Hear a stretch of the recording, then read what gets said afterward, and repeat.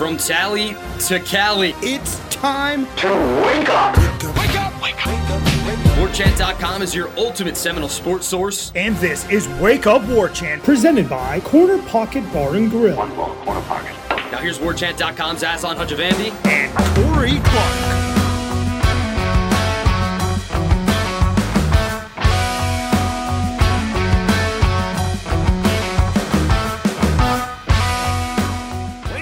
What is up, everybody? It's Wake Up War Chant, presented by Corner Pocket Bar and Grill. Coming up on today's show, Jordan Travis Jr., arsonist, passing game on fire, practice observations, and Mike Barber from the Richmond Times-Dispatch talking Virginia Tech football. Let's get a little scouting action going on, everybody. Wake Up War Chant, presented by Corner Pocket Bar and Grill, Tallahassee, Florida, cptallybar.com. 11 a.m. to 3 p.m. today, your daily lunch special, 5 chicken wings and French fries. Buffalo, have them toss them in the bowl, give you the dipping sauce on the side. However you want it, it's the way they'll do it for you over at the Corner Pocket Bar and Grill. And don't forget, tomorrow will be the vaunted bingo night. 7 p.m. Test your bingo skills to win drinks, prizes, cash, money. Corner Pocket Bar and Grill. $250. Yeah, not just $250 each round. So again, if you win all 4 rounds, you can win $1,000. substantial American currency is up for grabs, you're saying?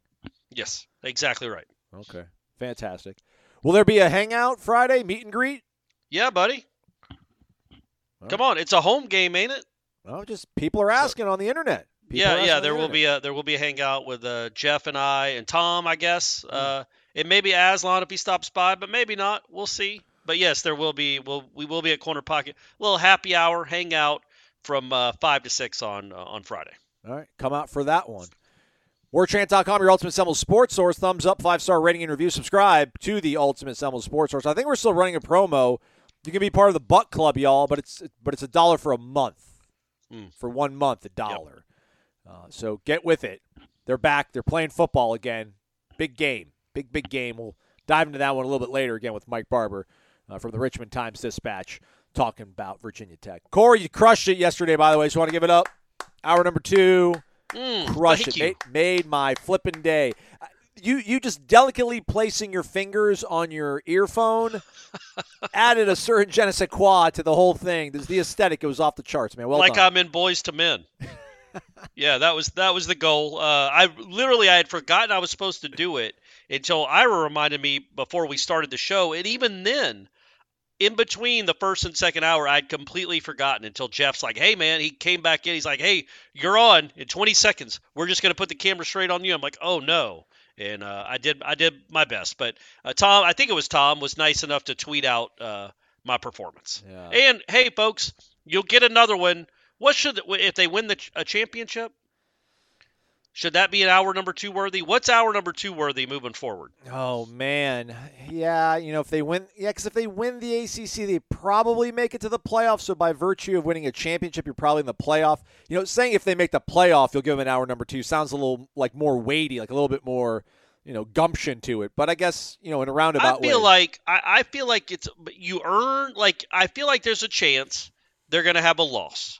And if you have a loss, then it becomes subjective who gets in the playoff. But if you go and earn an ACC championship, and it's not up to some people in Indianapolis to decide who gets into this 4-team playoff, I think that merits consideration for an hour number 2. Because, look, man, it's been 9 years since they won an ACC championship.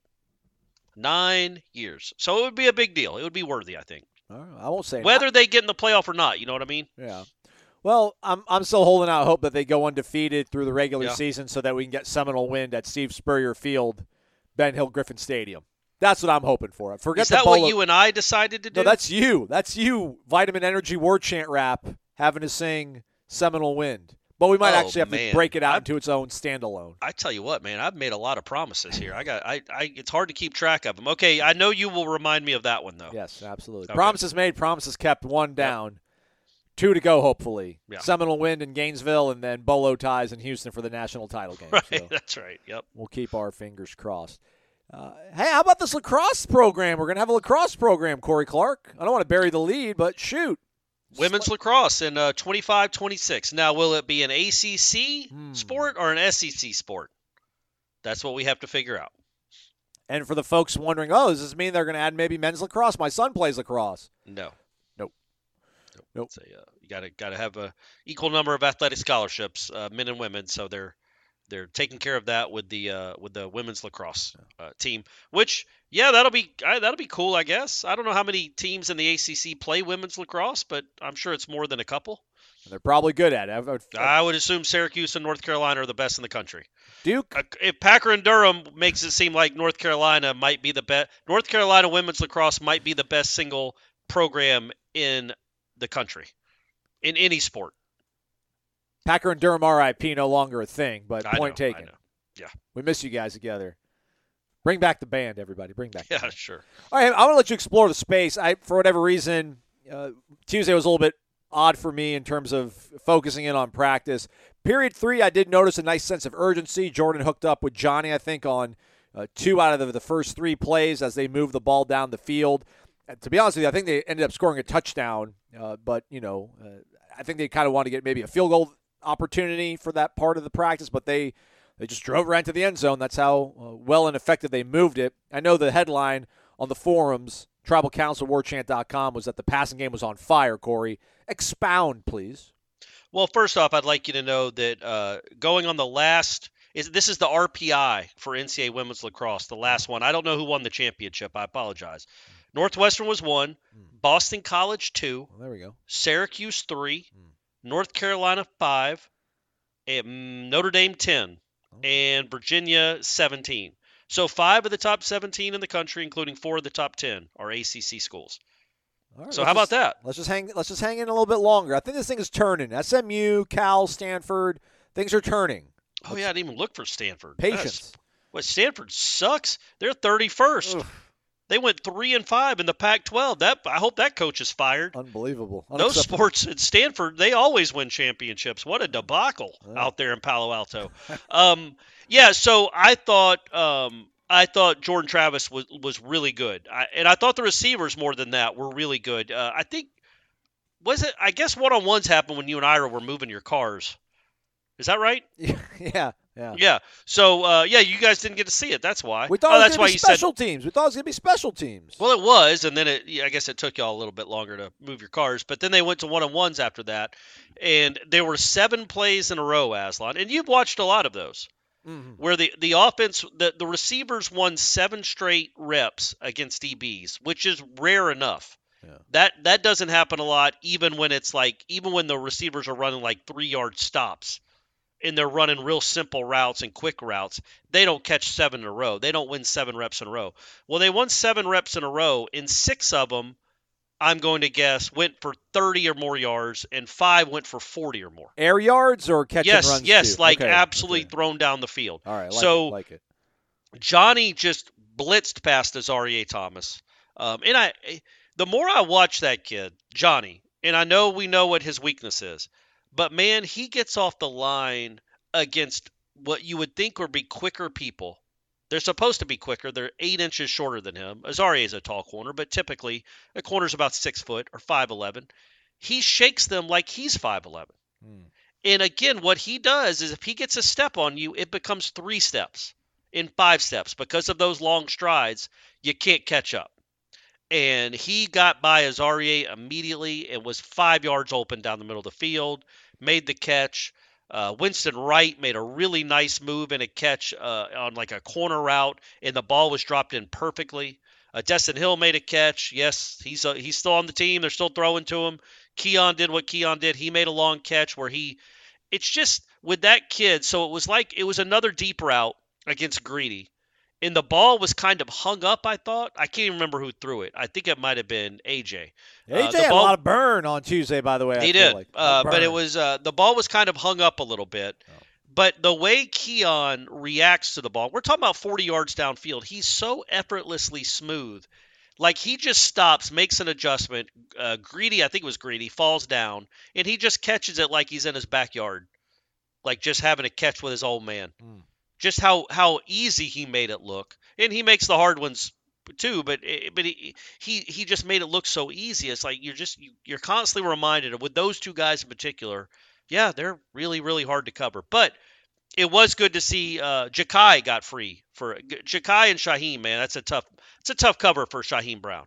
Ja'Kai Douglas at full speed, like we've talked about a lot on this show, in one-on-ones, it's just not fair. And Shaheem just didn't have much of a chance. But again, it was 7 in a row of completions, long completions in one-on-ones, which isn't normal. And then when they went into 7-on-7s and 11-on-11s, they made some plays there too. Johnny in 7-on-7 had like a 45-yard touchdown. I think Ja'Kai had another big catch. They just, and Kentron had like 3 catches. So different guys too. Different guys stepping up, making plays, which is good to see. All right. I like it, man. I feel very encouraged. Also encouraged by some of the comments from Coach Norvell after practice on Tuesday, talking about the contributions, the appearance, I guess. I shouldn't say appearance, but just the way that Akeem and Robert played. Sounded like when we heard from him on Monday, Akeem might have been closer to playing than Robert, but he said that they put Robert in a lot of the speed or the tempo situations because he wanted to kind of get a feel for seeing if Robert could, keep up if they have to go to that sort of level of execution on Saturday. Good developments, clearly. Yes, correct. They're getting healthier. Those 2 guys that you mentioned, I mentioned Ja'Kai already and Kentron. And we'll see. Like I asked Norvell afterwards about Kentron because I think Kentron and team stuff made like 4 or 5 catches, which it was good to see, man. Because again, you have to be reminded that in the spring he was probably their best receiver. So it's good that he might be getting closer to being back, but I don't know if he'll be back. Asked Norvell about him. He said he likes what he's seeing. He thought it was a good first step, but it sounded like he needs to take a couple more steps before they think he's ready to play. But he will play this season, it would appear. He's getting closer and closer, and that's just another weapon. And again, I get it. You got to throw to him, but it's another weapon for this offense to have. And yeah, man, you get Robert Scott back at left. Maybe it changes. Who knows? Who knows what maybe it makes everything better. He's obviously a starter, so getting a starter back helps. Ja'Kai might have been a starter. Getting him back helps. And again, I liked what I saw from Jordan. Everything about it was crisp, on point. Every decision he made was good, which is usually the case. But they were good throws, and the receivers went and made plays. When defense was going up against the scout offense, actually, I don't want to say the name because I don't know who it was, but they used a scholarship. I shouldn't say because I don't know who it was, but they put somebody at quarterback that was not a quarterback to facilitate and to give them the look of what I guess they're probably anticipating out of Kyron Drones, a quarterback for Virginia Tech who's quite potent with his feet, quite dangerous with his legs. So if you're wondering, I don't have the name. I don't have John Franklin playing the role of Nick Franklin or Nick Marshall. John Franklin, shout out. John Franklin III. Right. Not to be confused with the second. Right. So not exactly which player they had, but somebody that's definitely fast and dynamic was playing quarterback, and they hemmed him up for the most part. And there was one that he busted off, but things will happen. It was the first day of going up against the scout looks there. How about our guy Braden Fiske? Shout out. If we could retroactively go back and do a trench talk and get it started this year, I know Robert Scott's a fan favorite, would not turn that one down. But Braden Fiske, man, keeping it 100, as the kids would say maybe, or they said maybe 6 years ago. I was going to say, I think those people have kids now that were saying that. I like him admitting basically that, listen, because when I asked him about, I don't know how to say, how different is it going up against a quarterback that can run the ball. And I know it's always about fundamentals and looking your keys, doing your job, but it's got to be a little bit of a different level of, not anxiety, but I guess maybe just urgency in locking things down so a guy like that doesn't go crazy. And, I kind of tiptoed around. He's like, listen, I get it. We can talk about it, everybody. We have not looked good against running quarterbacks. This kid wants to run, so we need to make sure we lock it down. So shout out Braden Fiske for being a human being and talking like one. Well, and I think he knows, like all of us know, that really it feels like the only way Virginia Tech could consistently move the ball against this defense run the ball, is with this kid's legs. They're not going to do traditional runs in the line and get much, you wouldn't think. That just has not happened to Florida State all year. So, yes, that they know that if they can hem him up and make him throw, make him one-dimensional, then they have a very good chance of winning and probably winning comfortably. So, yeah, and that's his thing. What's weird about him is he's different than Daniels and Castellanos. He's a different kind of runner, right? He's 230. He's more like I know this is almost sacrilege, but he's kind of like a Tebow in that he's a big kid that falls forward, that gets tough yards. He's 235 pounds. And I think that he's not a guy that's going to shake you and outrun a lot of people. I mean, he's fast enough, but he's not Castellanos shake-wise and speed-wise. He's not Jaden Daniels speed-wise. He's a different kind of runner. But he ran 20 times in that game Saturday. Like, he's going to run. That's going to be part of their plan. If you can stop him and make him want to stop running, well, again, like I said, you're going to win the game comfortably. And speaking of that, and yeah, Braden Fiske was awesome. I would encourage everyone to go watch that. We should have a story up on the website soon if it's not already up by the time you're listening to this. I'm going to write it as we record this. My plan is to write a column about Braden Fiske, and I'll talk about that in a second. But I don't know if you saw it, Aslan, in the IPF early on, and I think it was 11 on 11. Jordan pulled the ball and ran, and again, I don't know how healthy he is as far as how willing he's going to be able to take shots.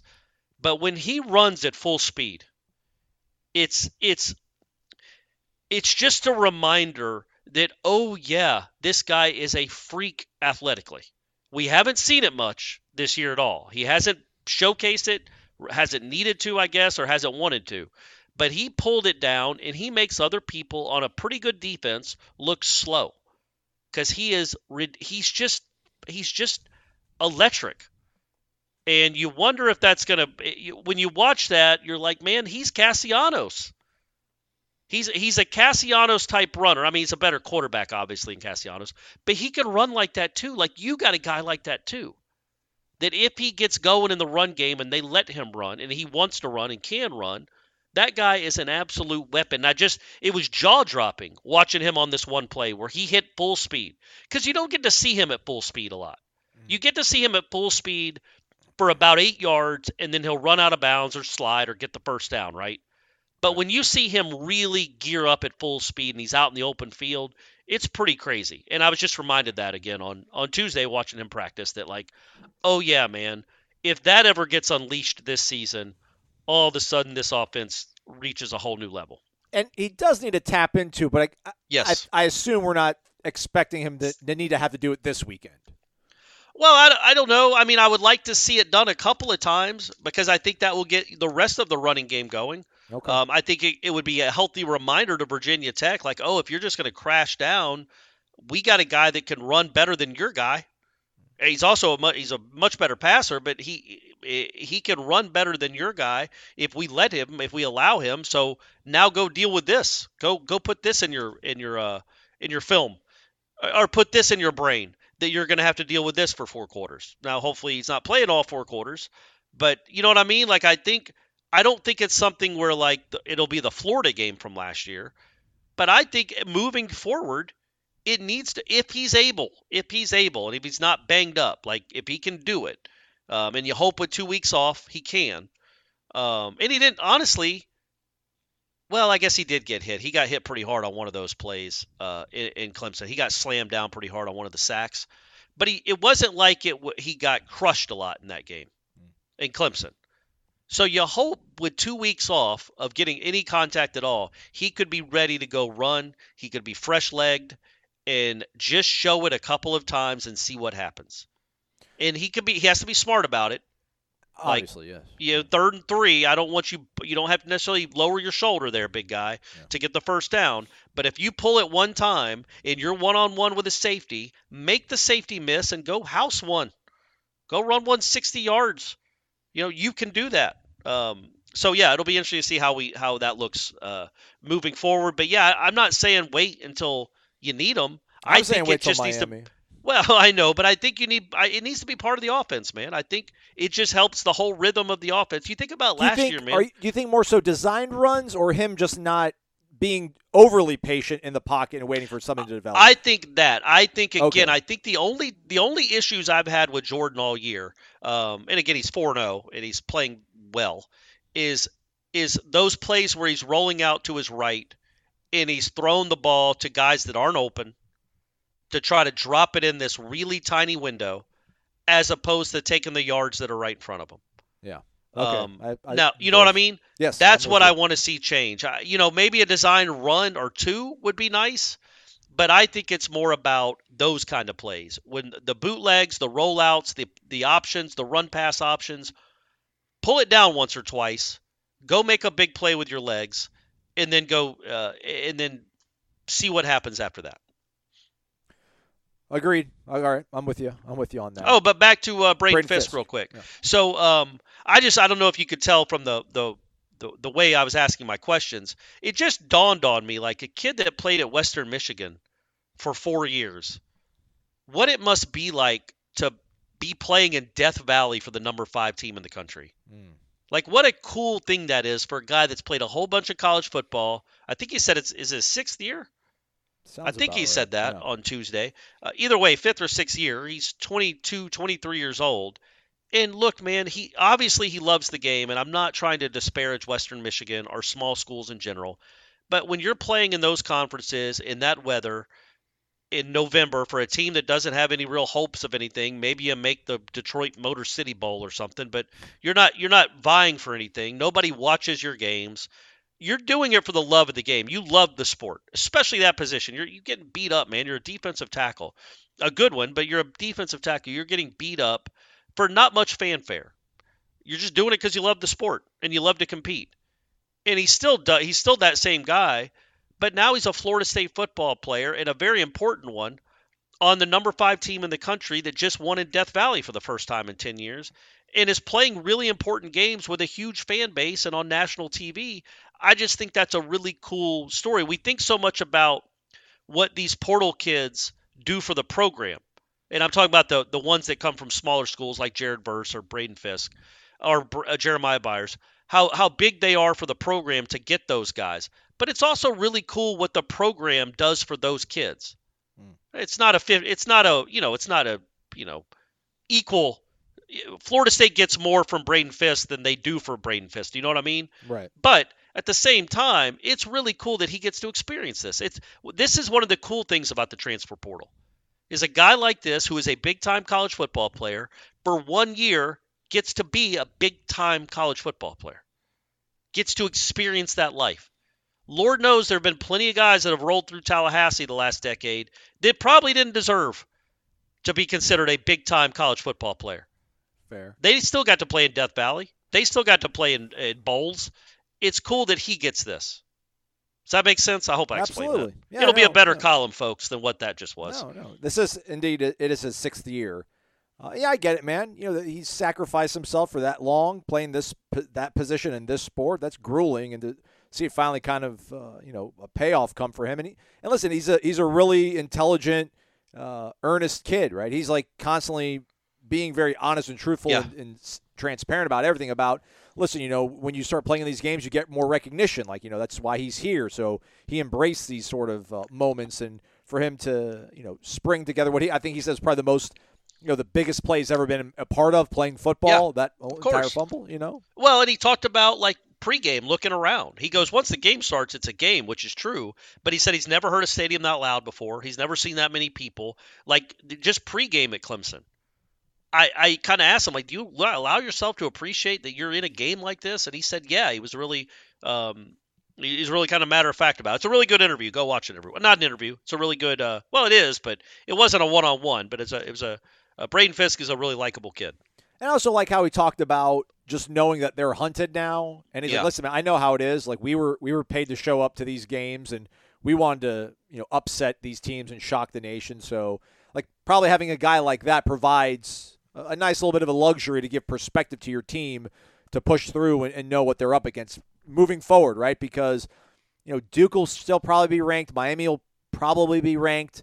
Otherwise, I don't think they'll see anybody ranked until they're in Charlotte. So all those teams will be doing everything they can to ruin Florida State's season.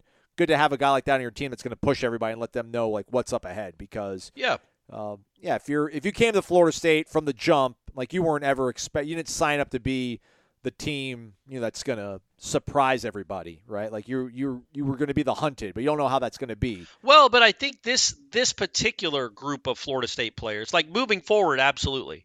But right now, I was thinking about that today too. When you think about Robert Scott came here in 2020. They had what, 3 straight losing seasons?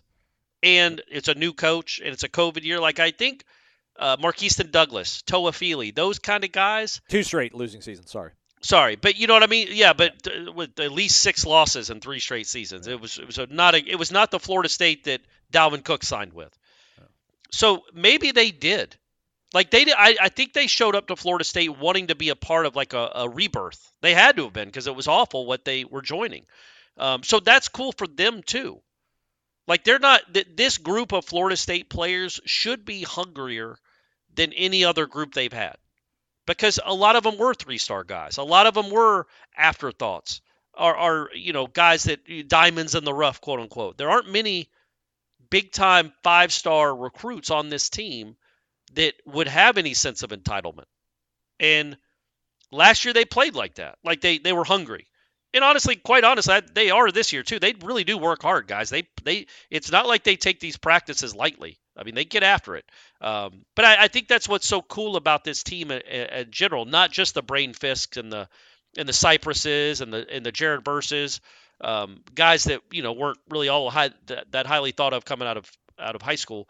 But the guys that maybe have been here for 2 or 3 years, finally getting to see what they put their faith in come true. Like, imagine being Darius Washington, man. Like, what this must mean to him. To join this team, play every position under the sun, never know if you're going to start or not, but they're always going to need you. They're never going to give you a job to start the season, but they're always going to need you. You hang around, you're that guy, and you get to play center. You get to play right tackle like he did at the end of the Clemson game. He'll play guard sometimes. He just plays them all. And he joined a program that was, like Aslan said, two losing seasons in 3 years, and they all went through 3 and 6 together. And now they're top 5 in the country. I don't know, now that I think about it, right? Like, what? Maybe like the 87 Florida State team was like that, or maybe the guys that Jimbo brought in that first class is the most comparable. Taking like a leap of faith or whatever? Yes, a leap of faith, because Urban Meyer was still at Florida, and they were still winning a lot of games. And LaMarcus Joyner, Jeff Luke, Christian Green, guys like that said yes to Florida State when Florida was still running the state. And then 3 years later, they're winning the national. And they had to experience a loss at Wake Forest, too, and a loss at home to Virginia. And a North Carolina kid making a kick and then doing that was against them, I think? That was 16, yeah. Was it not? I thought, they did, but they did lose to North Carolina during one of those years because Hopkins missed a kick. So they experienced some down times, too, but nobody has experienced down times like this. And then now to be one of the top 5 teams in the country is really cool. Like maybe the class of 76 that joined Bowden in his first year. Maybe that's the most comparable, because 2 years later they won 10 games, and then 3 years later they were undefeated. In 79 they were undefeated and played in the Orange Bowl. So that's kind of the most like this group of guys that are still here. There we go. VitaminEnergy.com. Promo code WarChamp, BOGO, WarChamp, BOGO. Buy one, get one free. Vitamin Energy, clinically proven, award-winning, more than 1 million happy customers getting their day started and energized throughout with VitaminEnergy.com. Again, use that promo code WarChamp, BOGO. Buy one, get one free. 14-day clinical study. Participants reported 89% that they agreed the shots are effective at boosting their energy. 75% agree they were able to focus and concentrate better after the shot. It's not even 2 ounces. 260 milligrams, all natural caffeine, no sugar, no additives, preservatives. It is kosher. It is non-GMO. It's what you need to get your day going. VitaminEnergy.com. One of us will be wearing the War Champ polo that's got the Vitamin Energy logo on it during the game. Come spot him and shake his hand on Saturday. And I'll use the Workout Plus in the meantime to get my week going as best as I possibly can. I did get a spray tan before we started recording, Aslan, so maybe my skin will pop in that white. Maybe I'll feel better about it. No, I don't want you. I don't want it to bleed in. I don't want it to bleed onto your polo. Don't do it. Don't do it. Oh well, by the time it'll be like days later. Does it set pretty quickly? I think so. I think that she told me that like after a couple hours I could go take a shower. How the abs looking? They're popping, buddy. Yeah? They are popping. Nice. I'll show you. I'll show you when we're done. Okay, right on. I saw the drunken side by side with you and our guy Chris the other day. Ab showdown, pose down. Oh, okay, right, yeah. I mean, he's winning that. And it wasn't drunken, by the way. Well, I can't speak for him, but okay. I wasn't. All right. Yeah. But yes, that's ridiculous. I can't compete with that. He's a mutant. It's not even fair. And again, like I told you, when I show him like what I'm working with, it's never like, man, you look great. It's always, well, you got to do this, this, and this. I'm like, buddy, I am as old as the hills. I am doing the best I can. Just tell me. I know you're married to a cheerleader, and y'all both have 12 packs. But just appreciate what this old man has done to his body. Amen, brother. Amen. VitaminEnergy.com, promo code WARCHANTBOGO.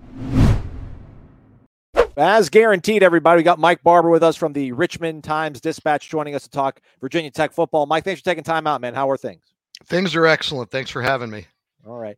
Let's start off, could we, with maybe like the 20,000-foot view or 30,000-foot view, whatever the metaphor cliche is these days.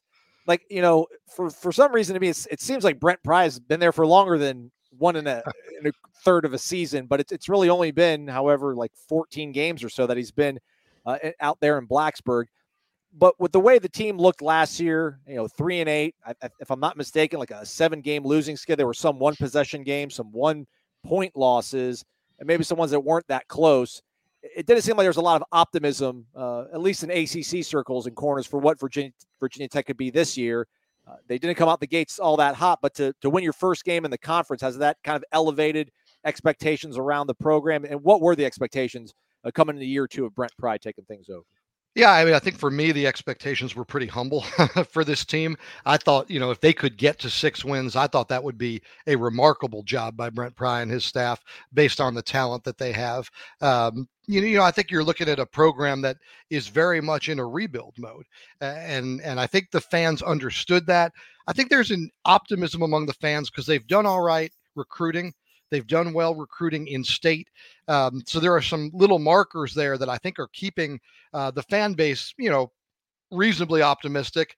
I think, 6 wins would have placated them this year. That's a little bit harder to get to now. You mentioned the way they started. They had a really weird start to the season there with 4 games that I thought could go any direction. If you had told me they were 0-4, they were 4-0, they were 3-1, 2-2, 1-3, there was no combination there that would have blown my mind. But I think that 1-3 was disappointing.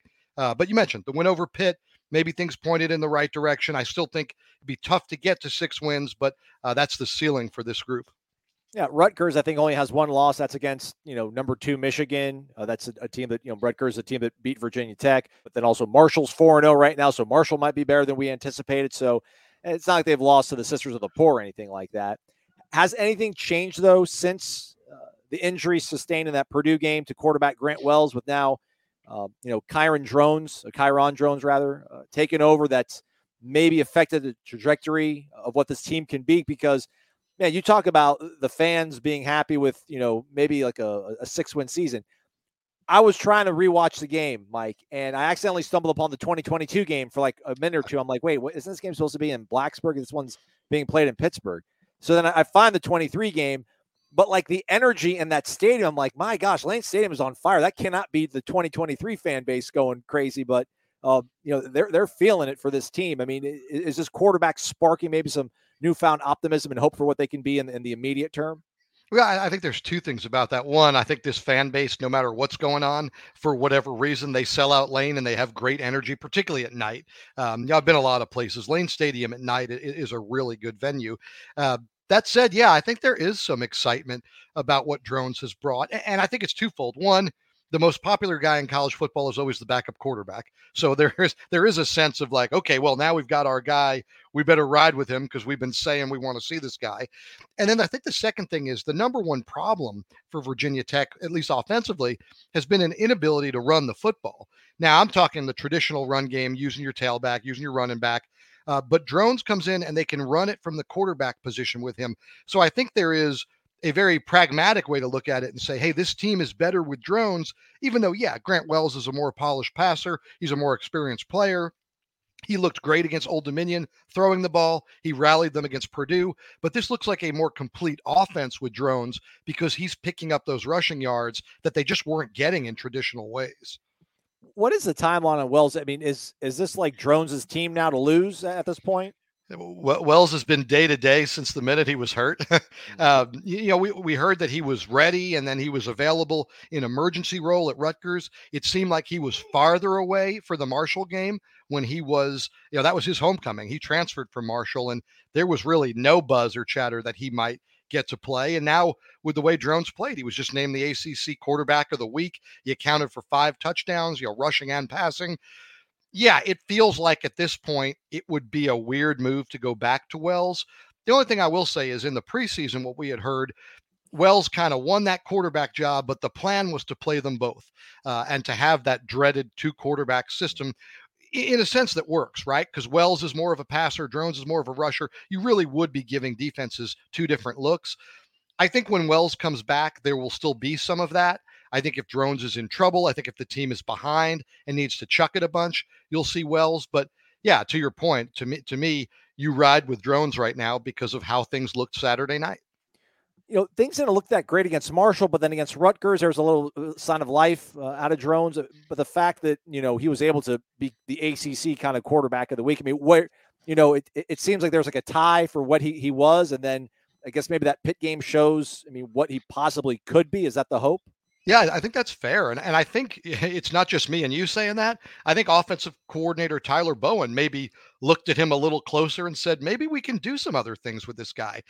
He threw 2 touchdown passes of over 50 yards Saturday night. One was a 54-yard through the air deep bomb to Daquan. The first touchdown was beautiful, Mike. The first touchdown was absolutely gorgeous. Oh, it's the second best pass he's thrown since he's been at Tech. The best one was the same play to the same kid against Rutgers, and Felton dropped it.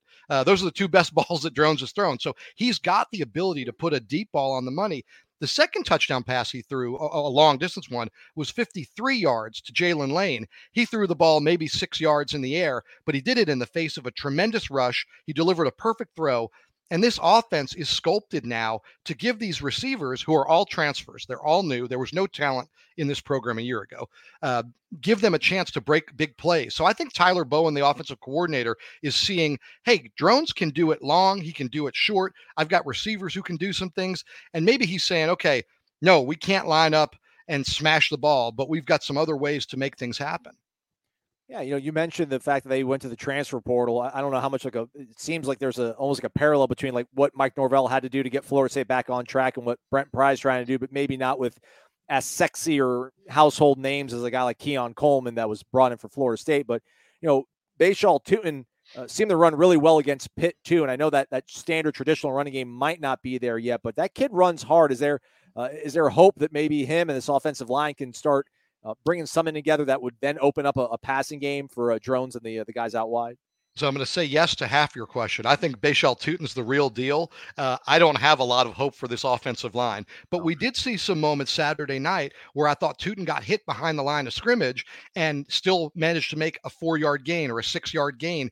That's some of the optimism in the run game is, hey, here's a guy who, while the line is figuring it out, he's going to make some positive gains and he's going to make some big plays. I mean, the 12-yard touchdown he scored, it was technically a pass play, but he ended up hurdling a defender, hopping over a defender who went low. He's got a knack for the end zone. He's got a knack for big plays. I really like him. I think he's the real deal. I think the receivers they brought in are the real deal. The difference, I think, between what Florida State did and what Tech did, I think Florida State had a lot more talent in its program, and they went out and got some home run hitters to fill some holes and become a great team. Whereas I think Virginia Tech, they needed to get some pieces just to become functional offensively. Are they dynamic out wide at all? I know there's a Daquan and a Daquan, but what sort of a threat does Virginia Tech pose right now, do you think, out wide? I think they are. So the interesting thing is the most dynamic receiver they added is a player named Ali Jennings, who was a transfer from Old Dominion, but he got injured in the Purdue game. He's out indefinitely. We saw him on crutches on the sideline. He's had surgery. They're not giving up hope he gets back at the end of the season, but we'll see.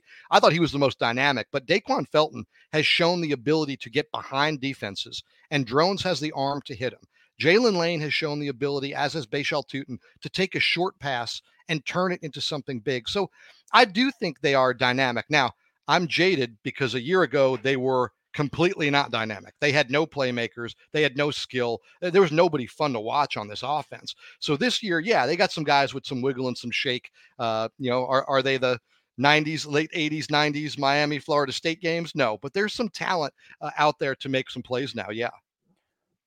You mentioned Lane Stadium on a Saturday night is almost magical. Pitt's probably not what we thought they were going to be, maybe not what they have been.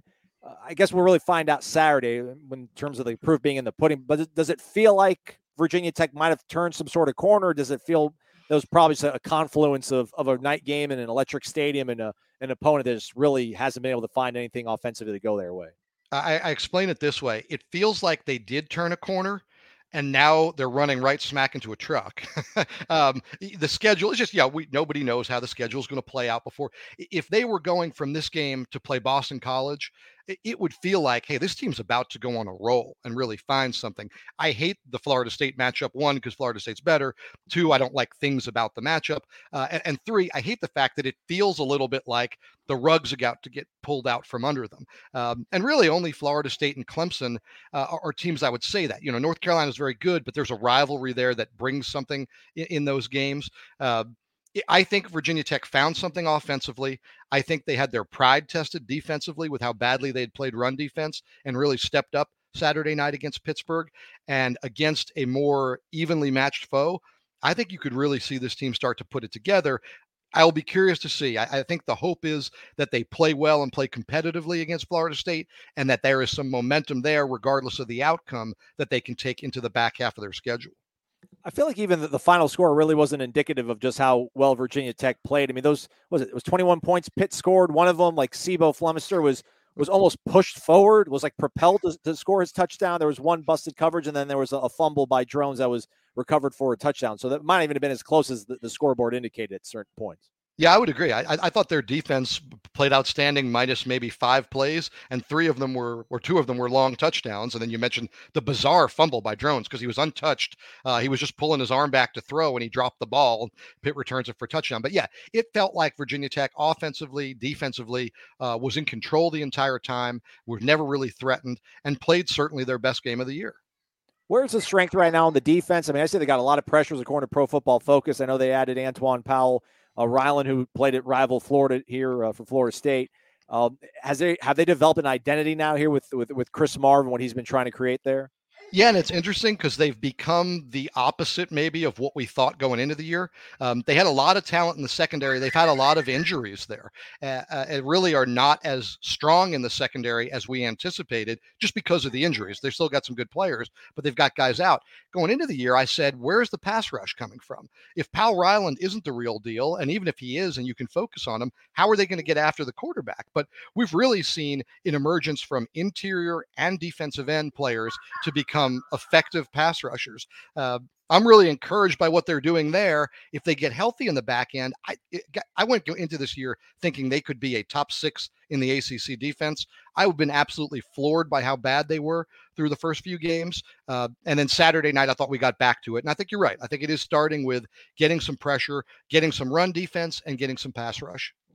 The pass defense ranks really high statistically right now. How much of that, Mike, is a product of maybe playing teams that aren't high flying, and how much of it is maybe surprise pass rush and coverage that seems to be holding up well?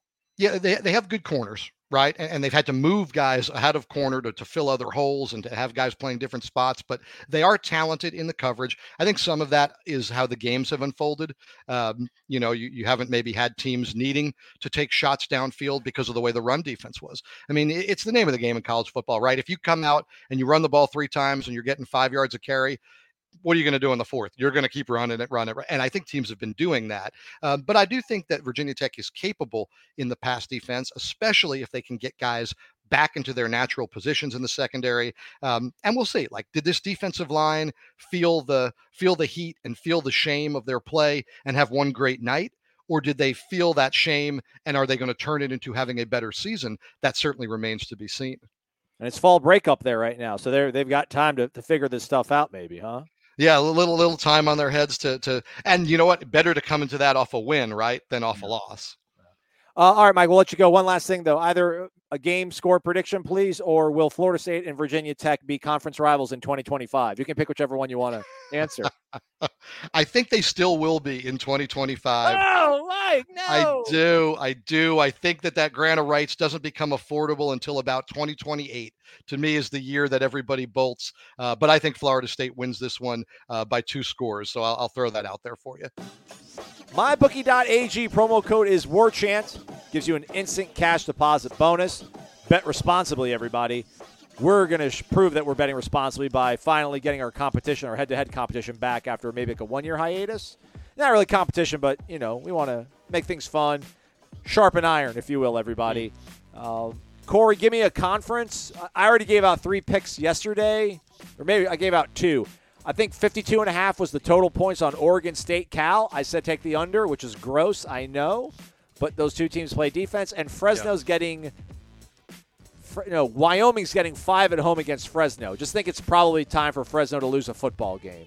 Maybe not, but Wyoming will keep it close enough. Maybe they'll lose by 3 at home against Fresno. Those are my 2 picks. Yeah, I think Fresno has the second longest winning streak in the country, right? Tied with Florida State? No, Georgia? They're ahead of Florida State. So really? Knock them out. I think they've won 13 in a row. And Georgia has the longest one. So knock that FSU out, and then this FSU has the second longest streak. And for all we know, Georgia might lose to Kentucky. Okay. But yeah, I like that. I like the thinking, Aslan, that they're bound to lose. It's Fresno State. Yeah. They're not that much better than Wyoming that they can just be assumed that they're going to go win on the road in Laramie. You don't just show up to Laramie and win, man. It's a tough place to play. It's where the Cowboys roam.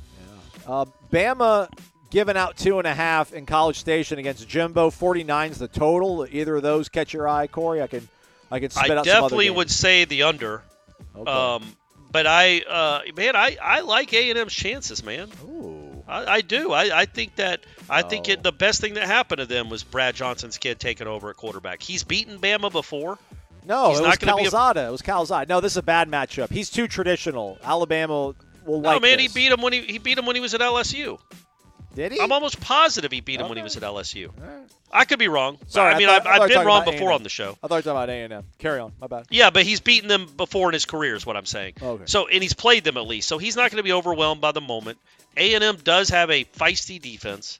I have been impressed with what they've done the last 2 weeks. I know it's Auburn and Arkansas, not great teams, but they've kind of dominated both those games. Even though the score didn't indicate it necessarily, they dominated those games. And I think they'll give Alabama all they want. And I think if they can just keep that kid from running all over him at quarterback, that's Alabama's offense to me. Fair. And if they can just keep him from running, which they have the athletes to do, I think Alabama's in real trouble. What about Dilly getting 4 at home against Dion? Want to punt on that one? You want to go to something else? No. I'll take Dion. Okay. I think they're going to feel really good about themselves, and that's just such a mismatch at quarterback. Neither team is very good, I don't think, like in the traditional sense of being a good football team. But I think Colorado. I don't think Arizona State has maybe the horses to take advantage of what Colorado is not good at. Okay. And I think Colorado will score because they score on everyone. All right, there you go. Those are your picks for the week, everybody. 52.5 under Oregon State and Cal. Wyoming +5 at home against Fresno State. A&M home getting 2.5 against Bama. And the under. So a bonus one. One when you go in the St. under. Yep. Dion will win by more than 4 in the desert versus. Sorry, Dilly. Yeah, it's okay. MyBookie.ag. Use that promo code again, WarChant. Bet anything, anytime, anywhere over at MyBookie.ag. The first taste of rare bourbon you finally got your hands on. That's nice. At Caskers.com, we make this experience easy. Caskers is a one-stop spirit curator with an impressive selection of exclusive, sought-after, rare, and household names in the realm of premium spirits and champagne. Discover the top flavors of the year now by going to Caskers.com and using code WELCOME10 for $10 off your first purchase. Get $10 off your first purchase with code WELCOME10 at Caskers.com. All right, that is a wrap for us. Thanks again to Mike for talking about Virginia Tech football. We'll have even a little bit more of a deeper dive into Virginia Tech on the WarChant Report powered by Cummins. Our own Matt Lacier will catch up with some folks on the beat to get some other perspective on the Virginia Tech football program. We're going to head to practice observations possibly coming your way later today. We'll have practice footage as well as interviews with Coach Norvell and selected players. So check that out, as well as the Jeff Cameron Show, 1 to 3 o'clock, 93.3 FM, terrestrial radio, or War Chant TV worldwide. Do it, y'all. Thanks for listening. Thanks again for Mike and for Corey. I'm Aslan. Thank you for listening to Wake Up War Chant, presented by the Corner Pocket Bar and Grill.